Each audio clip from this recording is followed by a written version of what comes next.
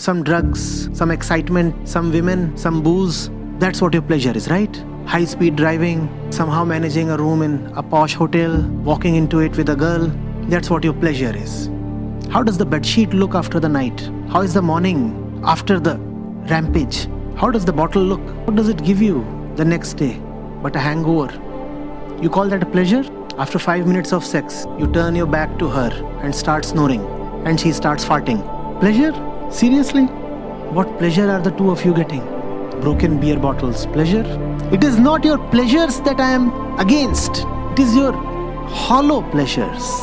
Yes, life has to be pleasurable, but remember who you are. Had you just been the body, why would have they buried you in the ground or burnt away the body?